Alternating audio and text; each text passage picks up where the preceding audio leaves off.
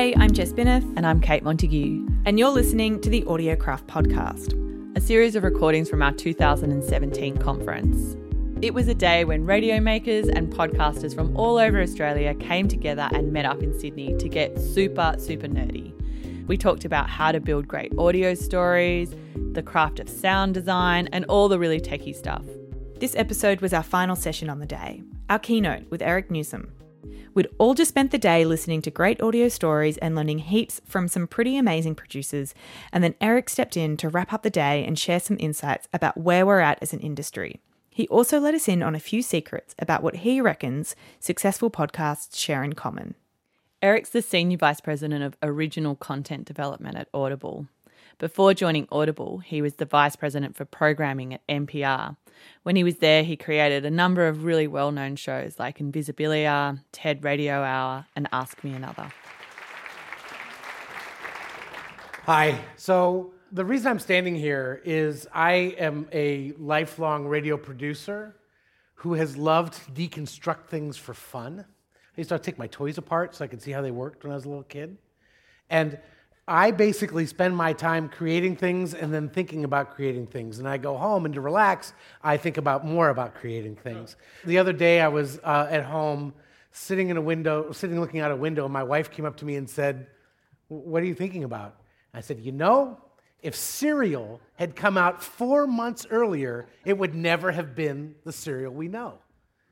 And she looked at me, she's like, "What the are you talking about?" She thought I meant like breakfast cereal. She didn't even know I was talking about the podcast cereal. And until I started to tell her that, no. But the real thing that made cereal popular was that 6 weeks before, iOS 8 came out, which had the podcast app installed in the default operating system. So overnight, for millions and millions of people, listening to a podcast changed from 7 steps, including one of the steps is downloading an app, to 2 steps and no app download. It was already there. So you had all that, you shortened that distance between awareness and listening, and that's what made serial possible. And my wife just looked at me, kind of, okay, enjoy your time in the window, and then left me alone. So I spend a lot of time making, people know my work from the work I make, but I spend most of my time thinking about how that work is made. And so, today I assume you've had the same effect on you that it's had on me. You've heard a lot of inspiring things. Perhaps it's inspired you to think about your own work. And so I'm here to kind of share with you ideas that I use to take something from an idea to actually being reality, and a really, really good reality, and how you make that possible. So I'm going to share with you a bunch of stuff, play with you some tape, but it all starts with this picture. And does everybody know who this man is? And I kind of give it away where it says Iggy Pop. This poster has been hanging above my desk for 20 years. I think Iggy Pop is an inspirational person to me. Actually, we have this, it is currently hanging in a conference room at Audible, and my staff puts little sticky notes next to his mouth, basically repeating off the things we've been talking about lately, like that edit needs work, or make it 3 minutes shorter, or those type of things. But I always have Iggy looking at me saying, "You're not working hard enough, you're not trying hard enough." One of the many things, you can tell many stories about Iggy Pop. One of them I would like to share with you today is his hatred of broccoli.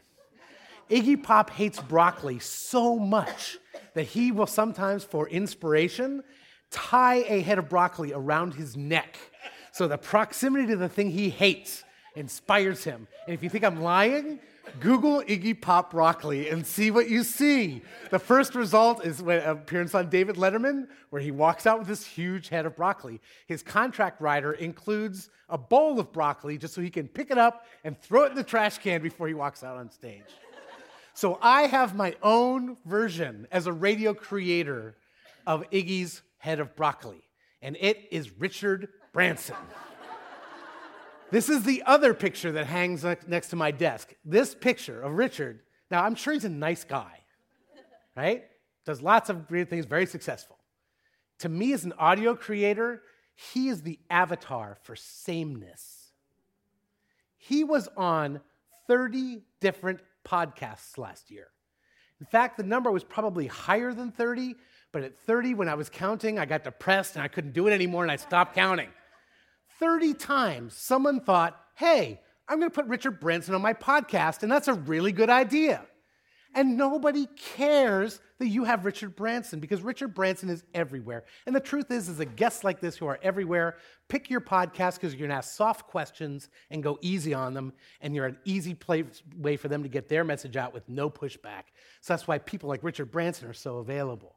And I keep that picture on my desk, and I ask myself every day, am I doing whatever I'm working on's version of Richard Branson? Right? So how do you keep this from happening? When I think about every successful podcast that I've ever found, and by successful, let me be very clear in my definition of success. Success doesn't necessarily mean that millions of people listen to it. You can have a podcast that's meant for 100 people, and 100 people listen to it, and that's successful. But every podcast I feel has hit that level of success has had three characteristics: story, character, and voice. And I'm going to walk you through each of these and explain why it is absolutely this simple to having a great idea. I'm kind of faking a little bit. It's actually compelling stories or ideas, engaging characters, and a unique voice. I'll explain what I mean by each of them. So a compelling story or an idea. Everything has to be about something. And the best things have the clearest and most cognitive self-idea of what they actually are about. I'll give you an example. My friend Heather, one night, was sitting with two of her friends with a bottle of whiskey, and they said, hey, I got a great idea. Let's use my iPhone. We're going to make a podcast. We're going to call it Whiskey Cats. Every episode of Whiskey Cats will feature us drinking a bottle of whiskey and talking about our cats. And over the course of the hour, they just get really, really drunk. And so they do this. And the first one, they literally recorded on their iPhone. I think around episode 3, they bought a microphone and did this. And it actually was really fun to listen to. And every episode was exactly the same. They would pick out a different bottle of whiskey, and they would look at it, and they'd talk about it, and they'd kind of rate it or whatever, and they'd talk about their cats, because all three of them had cats. In season 2, there was a season 2, which is the amazing thing. They branched out into doing whiskey cocktails and talking about the cocktails and their cats. And their audience who listened to the podcast, and there was an audience that listened to the podcast, said, you should do the same thing. You should talk about tequila, or you should talk about, your relationships, or you should talk about each other as friends. And they're like, no. Whiskey Cats is about whiskey. It's about cats. That's it. And I bring this up all the time as an example because it's such a pure idea of what something is. People often confuse highbrow and high concept, and they're actually two different things. Highbrow is like, elitist.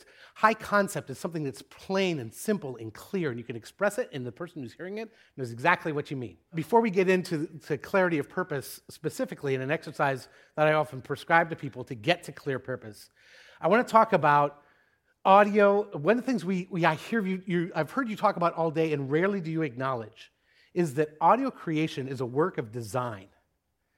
Audio creation is design itself. If you look it up, it says something about intention towards purpose, right? And so you create something in order to get to a listener to a very specific place. I'm going to play with you a clip from a new show we have out. I'm not even going to tell you what it's about because I want you to understand the experience you're about to hear. It is so incredibly deliberate. For the purposes of maintaining confidentiality in the therapy session you are about to hear, all names and identifiable characteristics have been removed, but their voices and their stories are real. We met each other in college, an opera scenes workshop, actually. Our director kept putting us in scenes together, and by the end of the term, we finally figured out that, that romantic thing that you were doing, that was actually real. That wasn't just acting. Desire and attraction, that has never been there for us. And we were part of what was called the evangelical purity culture movement of the late 90s. We have changed our views since then.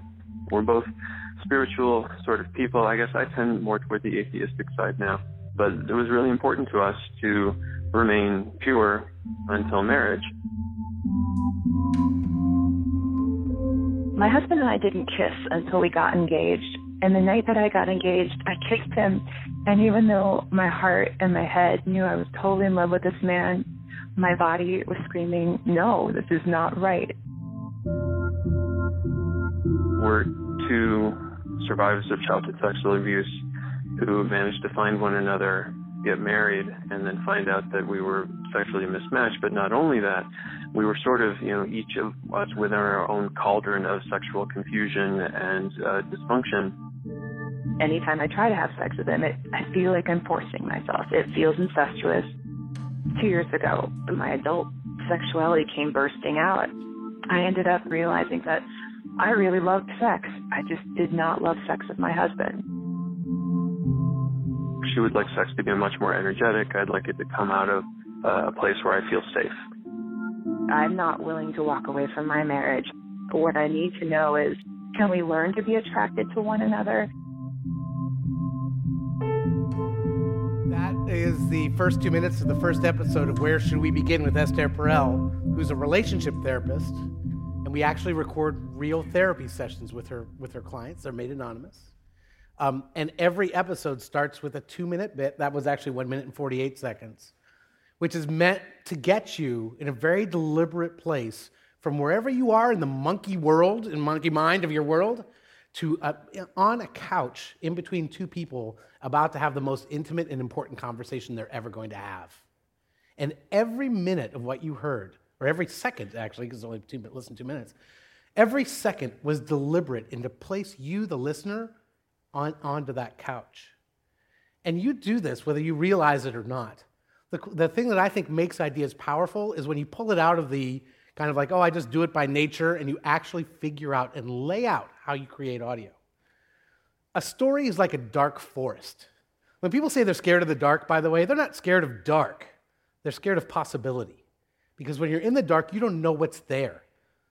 Often, your mind races to the worst possible places and sits there and just rattles through all the horrible things that could be in the dark. A story's like that too. There are millions of details, bits of information, rabbit holes, potential paths. And just like the person who's overwhelmed when they walk into a dark place, a listener can be overwhelmed by a story. You, as a storyteller, come with a guiding light. And you show them the path through the story to the destination they want. The light not only has the effect of providing the path, but it also blocks everything else out. So you're making that choice through a story or an idea to get a listener to a specific place. And it all happens, for the most part, it starts with understanding what you're actually doing. Taking the time to sit down and write out a statement of what you're doing. And the challenge of that is, you're not doing it to write a statement. You should sit down and write your podcast, your story, in 10 words. And if you can't describe it in 10 words, you're not thinking clearly enough about what it is. And if you say, I can't possibly fit it into 10 words, then you're actually not making anything. You're just making random. The best things have the clearest idea.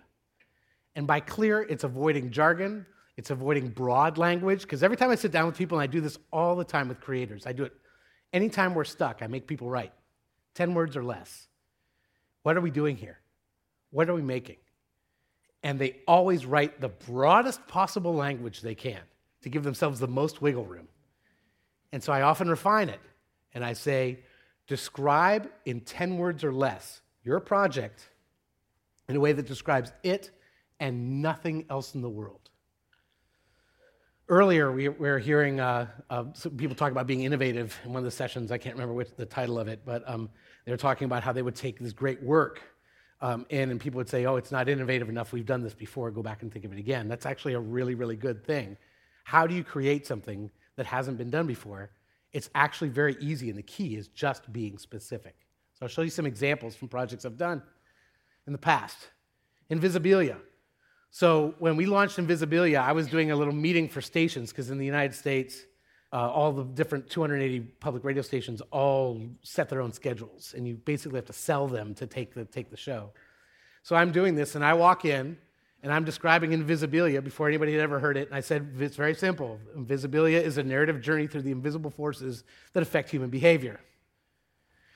15 minutes later, Elise Spiegel, one of the hosts, walks in, hadn't heard what I said, sat down, the webinar host says to Elise, describe Invisibilia. And she says, it's pretty easy. We describe it as a narrative journey through the invisible forces that affect human behavior. And everyone kind of looked and thought that was odd. Then Lulu Miller comes in and she sits down, not having heard any of us. And she starts off with, whenever I'm telling people about my new show, I describe it as a narrative journey through the invisible forces that affect human behavior. And everyone started to laugh. And they didn't realize that that was on purpose. That when Invisibilia was just a little nut, we would sit in the room and go over and over and talk about every single word. And I don't know if you've listened to Invisibilia, you can imagine those were long conversations trying to figure out that we argued over the word invisible forces.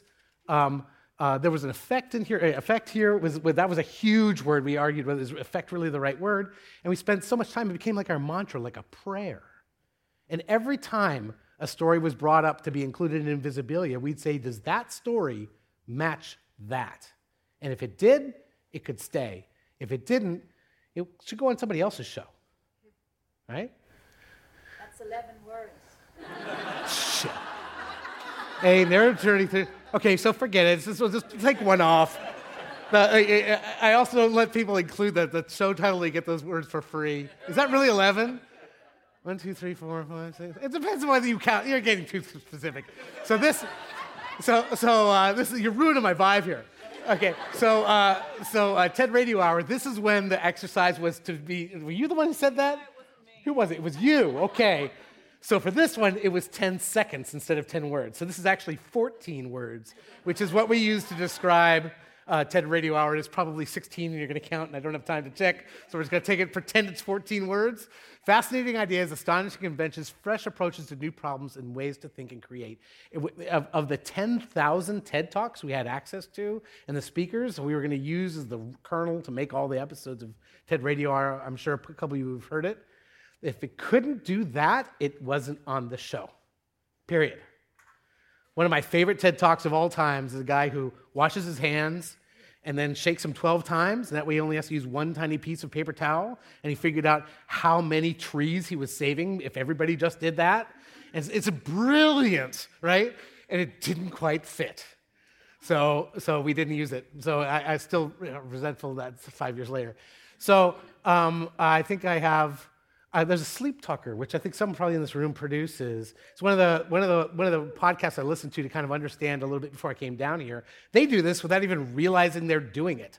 All over everything they do, they talk about the Sleep Talkers, about sleep, dreams, nightmares, and what happens in your head after dark.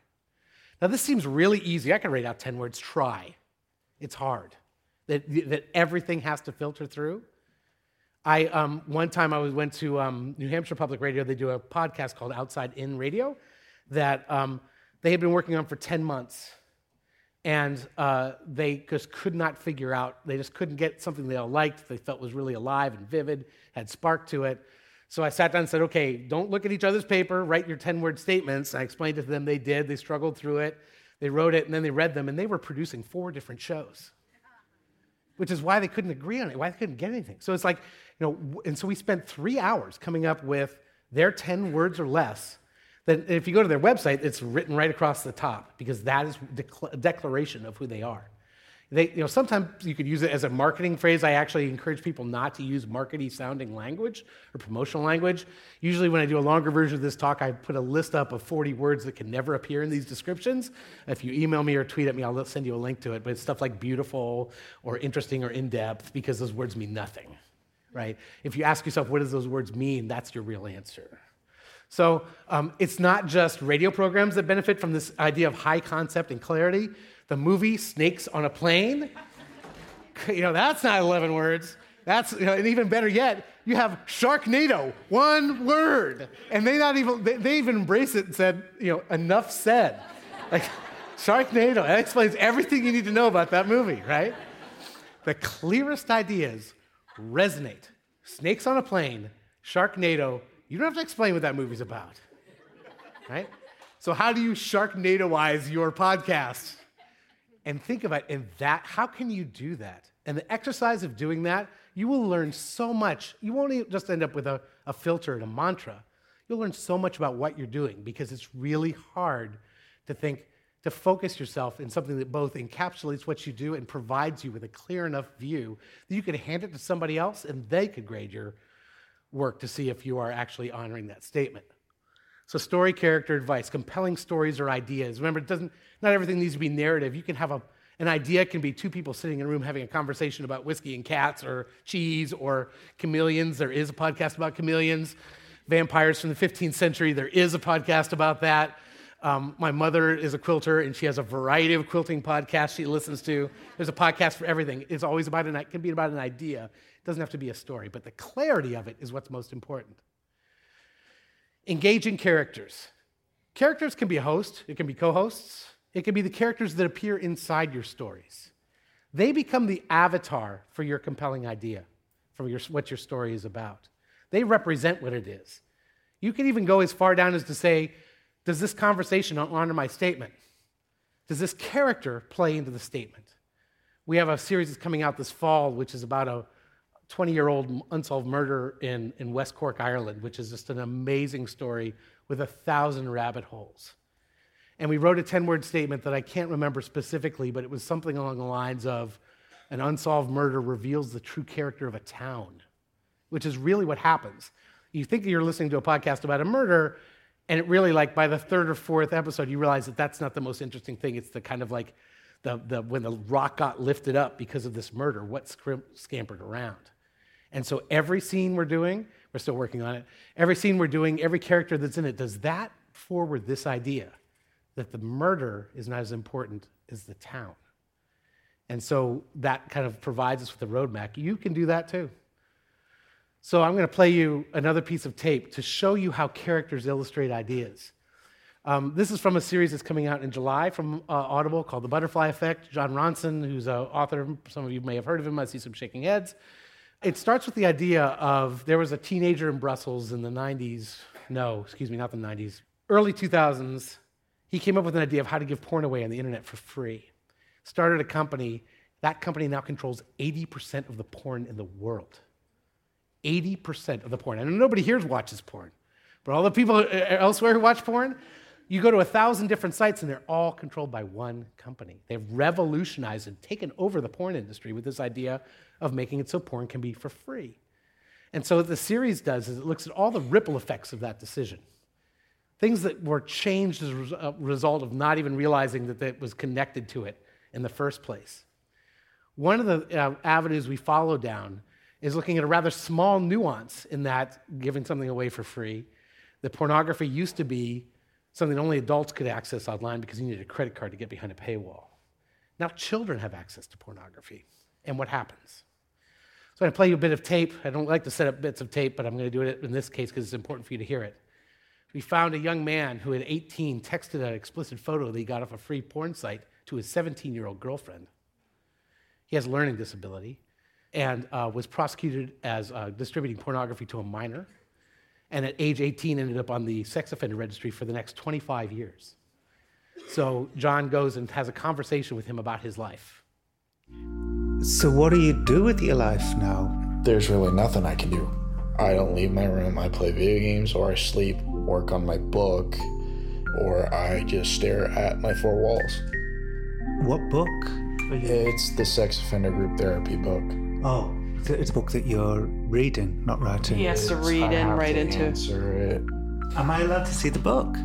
I have no problem showing it to you. I just got to go get it. Nathan vanishes into his bedroom and returns holding a bulky textbook, like a coursework book, with pages of typed questions and spaces where he's handwritten his answers. This is Chapter 9, Sexual History Autobiography. List all locations other than your home where you have engaged in sexual activities throughout your life. And you wrote? None. Just text messaging, which meant sex messaging. And then, have you ever had or tried to have any sexual contact with animals? And I put no, never. Have you ever dressed in clothing of the opposite sex? No. Have you ever set fires for fun or sexual arousal? I put no. Did you ever wet the bed? Once or twice, but that was when I was 2 years old. Have you ever forced someone or tried to force someone to have sex with you? This includes verbal threats, physical threats, or force, blackmail, bribery, verbal pressure. At first, I put no, never, because I got confused. But when I went back to group, they helped me understand that sending the pics from my cell phone and the messages. So you wrote, right? So you wrote sending the pictures from my cell phone and the messages that I sent my victim. Have you ever participated in or attempted sexual activity where urine or feces was involved? And I put, ew, no. So the question is, at what age was your first sexual experience? And your answer is still a virgin. 18 years old when he was convicted, or the incident happened. He's 22. He's on the sex offender registry for the next 23 years. He can't hold a job. He can't live within 500 feet of a school or public place. There's a town next to him, in order to keep all sex offender registers out, went and tried to get little plots of land declared parks so they would become the 500-foot zone, and did it all over town. He lives in a mobile park with all the other sex offenders in his county, on the outskirts of town. He becomes an avatar for an idea. And when you have a character in a narrative, they become vivid and they become effective for your idea. A host also becomes effective for an idea. And this happens a lot in conversations. I'm sorry if that was difficult tape, by the way. I should have prefaced. And a host in a conversational podcast becomes the avatar for the idea, or the even if it's two people sitting around. Another podcast I found, an Australian podcast, which is very charming, called Mic Check, which is two guys sitting around talking about Mike Myers movies. And that's a clear concept, and they're there to talk about Mike Myers movies. As long as they don't start talking about Damien whoever's movies, they're fine, right? So compelling story, characters, hosts that are compelling and engaging and really bring the listener into your idea. The third is a unique voice. And this is one of the things that I think is very important, because in the podcasting community is actually two communities that are smacked together. And even in this room, these two communities exist. One, which I've heard referred to pejoratively today as the professional podcasters, or the big high production podcasts, which are things like the things that I make, or Radiolab, or things from the RN or ABC, that are really kind of very professionalized podcasts that use podcasting as a platform, and they may appear on other platforms as well, but they are big productions, staffs, budgets, those type of things. And the others are what I call the tribe podcasts. People who come together because of an interest or a shared sense of community, and that podcast becomes the connecting point for people who are interested in that or those characters. And a unique voice to me means two things. They basically boil down to, do you belong? Like, is what you're creating, there's a radio show that's very popular in the United States called Car Talk. Have you ever heard of that? Yeah, a number of you have. Two brothers from Boston, thick Boston accents. They're pretending to take calls about cars, but they're really talking about people and relationships, and it's very fun and very humorous. It tanked as a podcast because it was really set up to be a radio show, and it didn't sound organic as being a podcast. And it didn't feel like, I have many times created things that appear on multiple platforms, but they were designed to appear on multiple platforms. And unique voice also, the second meaning too, which kind of plays into that, is that you have something to say. There's something that you're trying to say that you are the only person that can say it, right? And it doesn't mean necessarily that you are an opinionated person, or that you're doing journalism without worrying about being objective and fair. It means that you have got a position and an idea that you are putting forward, and you are the person that has it. So I'm going to play you this clip from TED Radio to talk about a unique voice, because the clip you're going to hear, it was, again, very, very deliberate act of design to kind of express the creator's point of view on the subject of the show.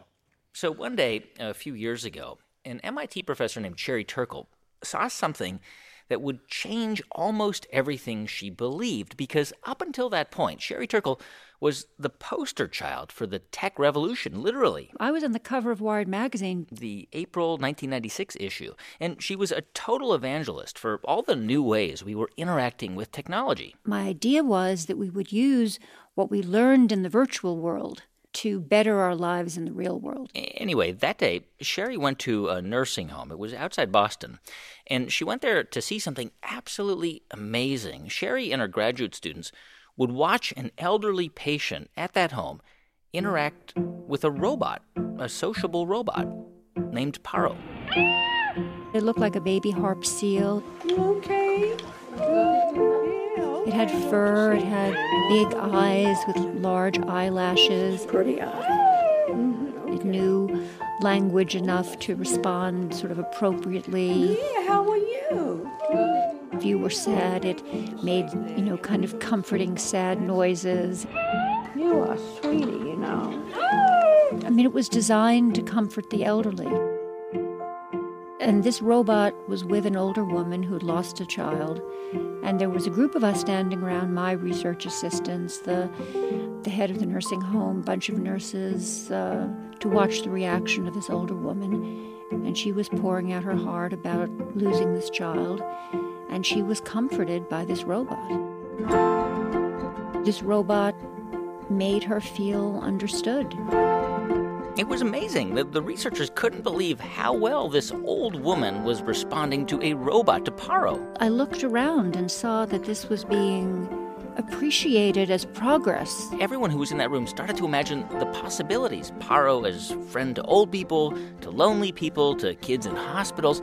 Sherry Turkle was right there. She was watching it all happen right before her eyes. And I felt profoundly depressed. This was a tremendous emotional turning point for me in my research. Everything you heard was manipulating you to this. Even the music, which gets progressively faster and kind of more bright, and things are kind of building up, and she's having this conversation with a robot, and it's bringing you to the point of you're there, like, wow. And then it switches to make a point. The thing that made her so upset was that robots were replacing human interaction. The person who's providing love and empathy to this older woman should be a human being, not a robot. And the whole episode we did of TED Radio Hour was about the dangers of robotics, and the type of technology we're developing.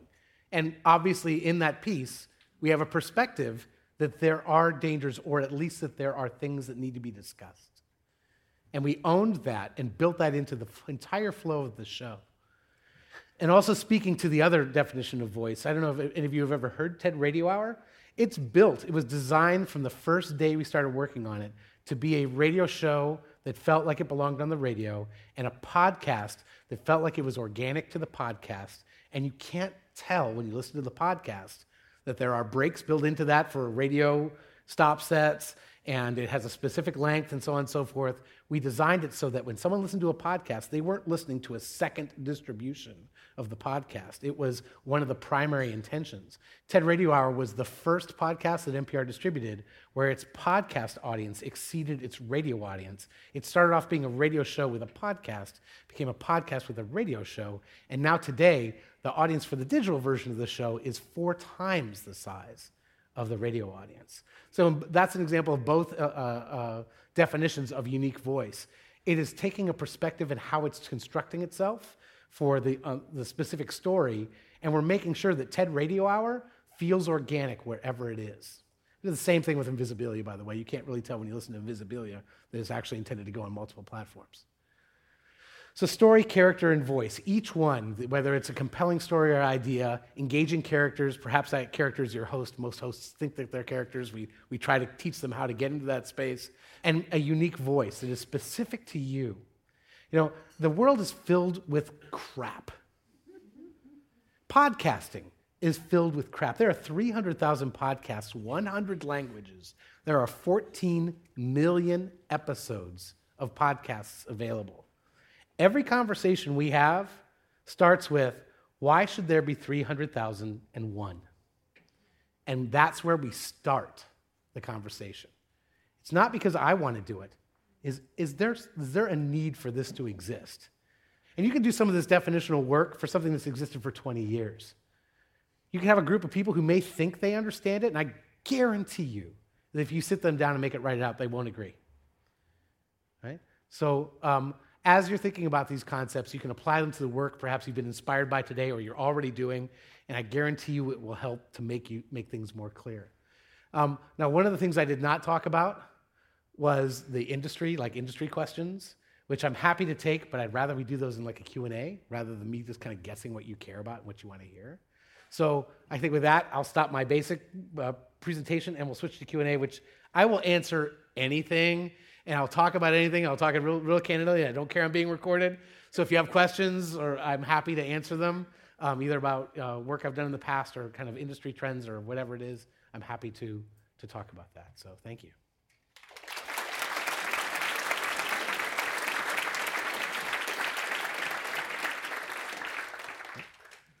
When you were talking about voice, I think you said there were two things, and Yeah. I've only got one written down.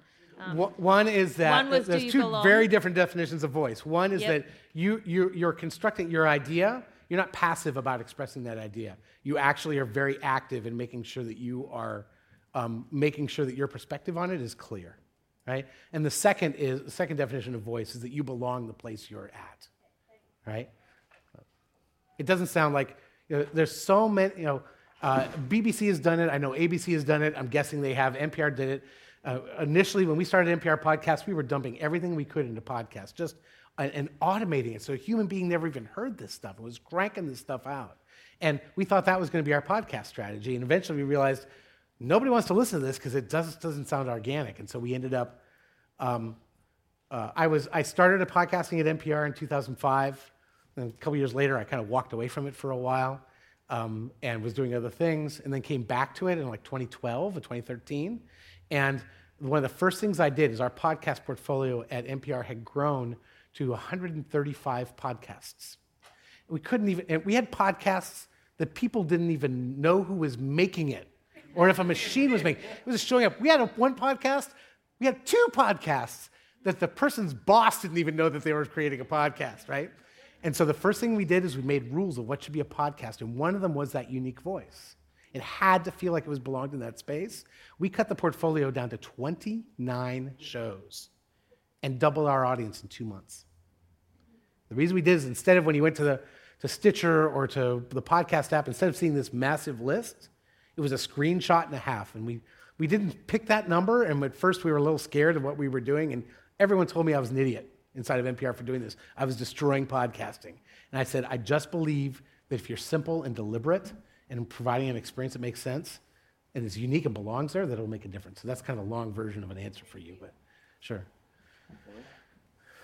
Thank you for offering to answer any questions. Sure. What's, in your opinion, what's the most underrated and what's the most overrated podcast out there?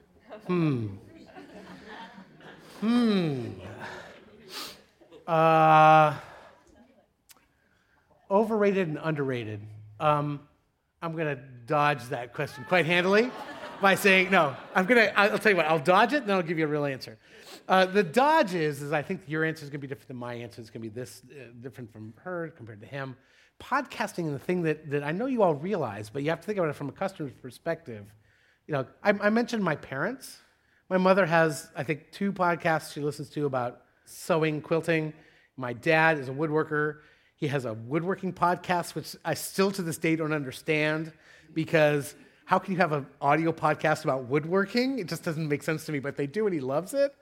To them, my parents, podcasting is like one thing. It's that. They're not interested in other things. And so I think that what one person might enjoy, someone else is going to think is trash. And I think one of the things that happens a lot in podcasting, and one of the reasons that podcasting, in the United States, people talk about podcasting is great. It's a quarter of U.S. adults listen to podcasts once a month or more, but everybody thinks that's great, but 75% don't. And the reason they don't is because podcasting is controlled by a small group of people who get to decide what's cool and what's not cool. And in such a democratized space, why is that way? That makes no sense to me at all. And if we ever want to see podcasting expand, it starts with getting out of our own heads and stop deciding what's cool and not cool, or what's good work and what's not good work. So that's the Dodge version of that. So specifically, with the most underrated podcast and most overrated podcast, I would say the most underrated podcast is something I created. No. It's actually, I will tell you, it is. It's called Ponzi Supernova. We released as a podcast. It's actually been kind of all over the charts on iTunes. It's a story. It starts with a couple tapes we acquired of Bernie Madoff explaining his side of his story, and we tell the real side of the story, but it's the only time he's ever been recorded on tape. So that's an underrated podcast, and also is a dodge, but you're going to let me away with it. Overrated podcast. I would say, I'm going to pick a kind of podcast, because I think there's a bigger point here. there's a huge trend in podcasting, which I'm hoping is dying, which is just taking a celebrity and putting them behind a mic and letting them talk for 6 episodes. And I hate them all.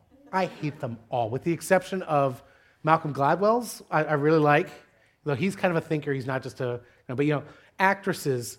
How many movie stars? There's one, recently there was a 2 different podcasts relating to The Bachelor, the TV show The Bachelor, that were at the top of the charts. Those people, they're there, they go for a couple episodes and they stop, and I hate it. I hate it. I think it's terrible. It's cheap. It's unimaginative. It's just I'm milking celebrity, and I'm glad somebody likes it, but it's not me. So that's the best answer I'm going to give. Then 2 beers later, I'll give you the real answer.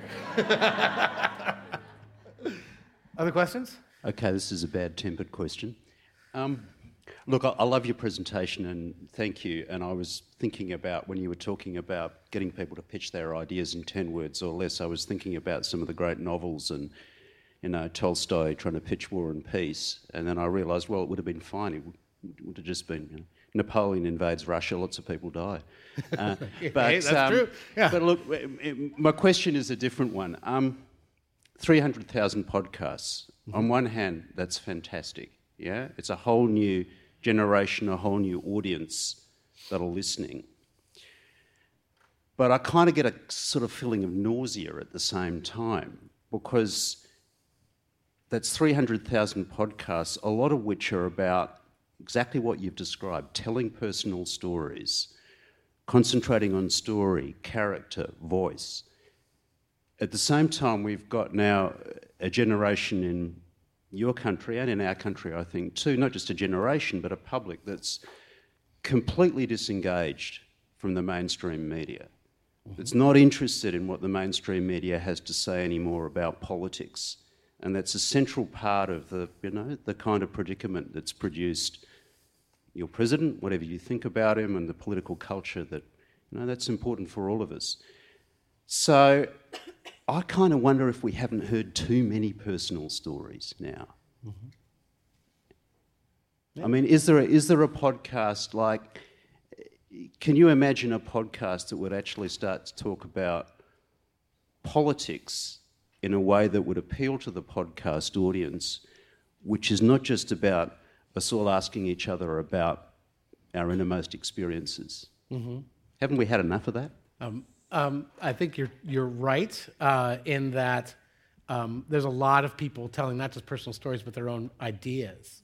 And there's some pretty heinous shit on the internet, including in podcasting. Horrible, horrible things. People saying things, making jokes about things, having conversations that deserve shame. And I think that the meritocracy of ideas is actually so prevalent in podcasting that it prevents people from discovering things other than, we did this. This is actually relative to your answering your question. We did this research of looking at taking people who don't listen to podcasting but should, because of their media use, and we showed them the top iTunes charts, and said, "Please listen to these," and or we're going to give you little segments to listen to.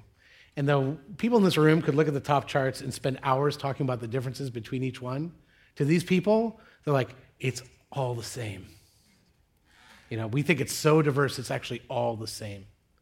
And one guy referred to it as, that's chocolate chip, that's chocolate chunk, that's chocolate swirl, that's mocha chocolate. It's all chocolate. Now, what if you don't like chocolate? What if you're allergic to chocolate? There's not a lot in that world that presents itself to you. So I hear you. I also would say the 300,000 isn't enough. That there's a whole slices of life and slices of worldviews that are not reflected in podcasting. And that if somebody wants to create a podcast that talks about politics in a way that can kind of speak to a group of people and doesn't use narrative to do it, which there are already things like that, someone wants to do it, the great thing is for, sit down, hit record, have an internet connection, and it's a podcast an hour later. Right? I think that's the best I can do to tell you, answer that. Sure, yeah. One more? It's kind of a two-pronged question. Working at NPR and now Audible, you have and working for two places that have done more than anything to define the voice of podcasting. And so I suppose for Australian podcast hopefuls or current podcasts, is there any point in trying to match those voices and those sort of templates for successful podcasts, or should we be speaking just to Australians? This is a problem Australian media has, or Australian companies have too. We have such a small market here, so we either act extremely niche or extremely broad, and sometimes neither is particularly interesting. So what's your advice there?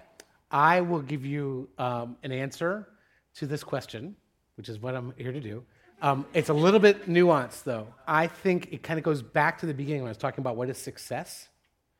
If you want to be the next Jada Boomrod, or you want to be the next Ira Glass, or the next Roman Mars, whoever, right? You're going to be tempted to do something that is going to be a slightly different flavor variation off of what they do.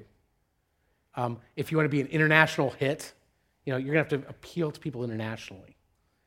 There's a chance that something could hit that way that sounds very Australian outside of just an accent, but there's a great chance that you'll end up kind of compromising and diluting your own voice. I think the first conversation starts with, what is success? Do I want to be something that makes people's heart beats a little faster but does it here in this country? Then that's going to lead you in a different direction than I want to make someone's heart beat faster who's sitting in London or in New York City or in wherever. And I think that you have to start there. One of the things that amazed me when I was listening, I spent a whole bunch of time asking a bunch of people, send me your favorite podcast, Australian people, send me your favorite podcasts so I can listen to them. And so many of the podcasts I heard were speaking to somebody else and not me, and that's actually okay. That there were conversations happening that people would understand. I mean, a couple of years ago, I was sent off, because I do print writing as well, sent off to review the Twilight movie when it first came out. And I took my nephew with me, who at the time was 14, and we were in a room with the two of us and 497 women and young girls who were watching this movie. And they were seeing a different movie than the two of us were. Like, someone would raise their eyebrow and they'd be just like, oh! It was a whole thing going on with that movie that I didn't understand, right? Wonder Woman is another example of this. My wife saw it last night with her friend, and she's texting me that she was crying when she watched it. Right? Because of watching fierce, powerful women who were motivated by love, not by conflict, as many superheroes are. We had this big conversation. I'd seen the movie the week before. I'm like, it was great. It meant something completely different to her. And the reason this comes back to you is like, who are you making your content for? If you want to make it for other people who kind of look at the world the same way you do or come from the same place you do, I think that's honorable, right? But then you set your expectations accordingly. And I think that the world has an Ira Glass, the world has a Roman Mars, the world has Jada Boomrod. Now it's time for it to have you.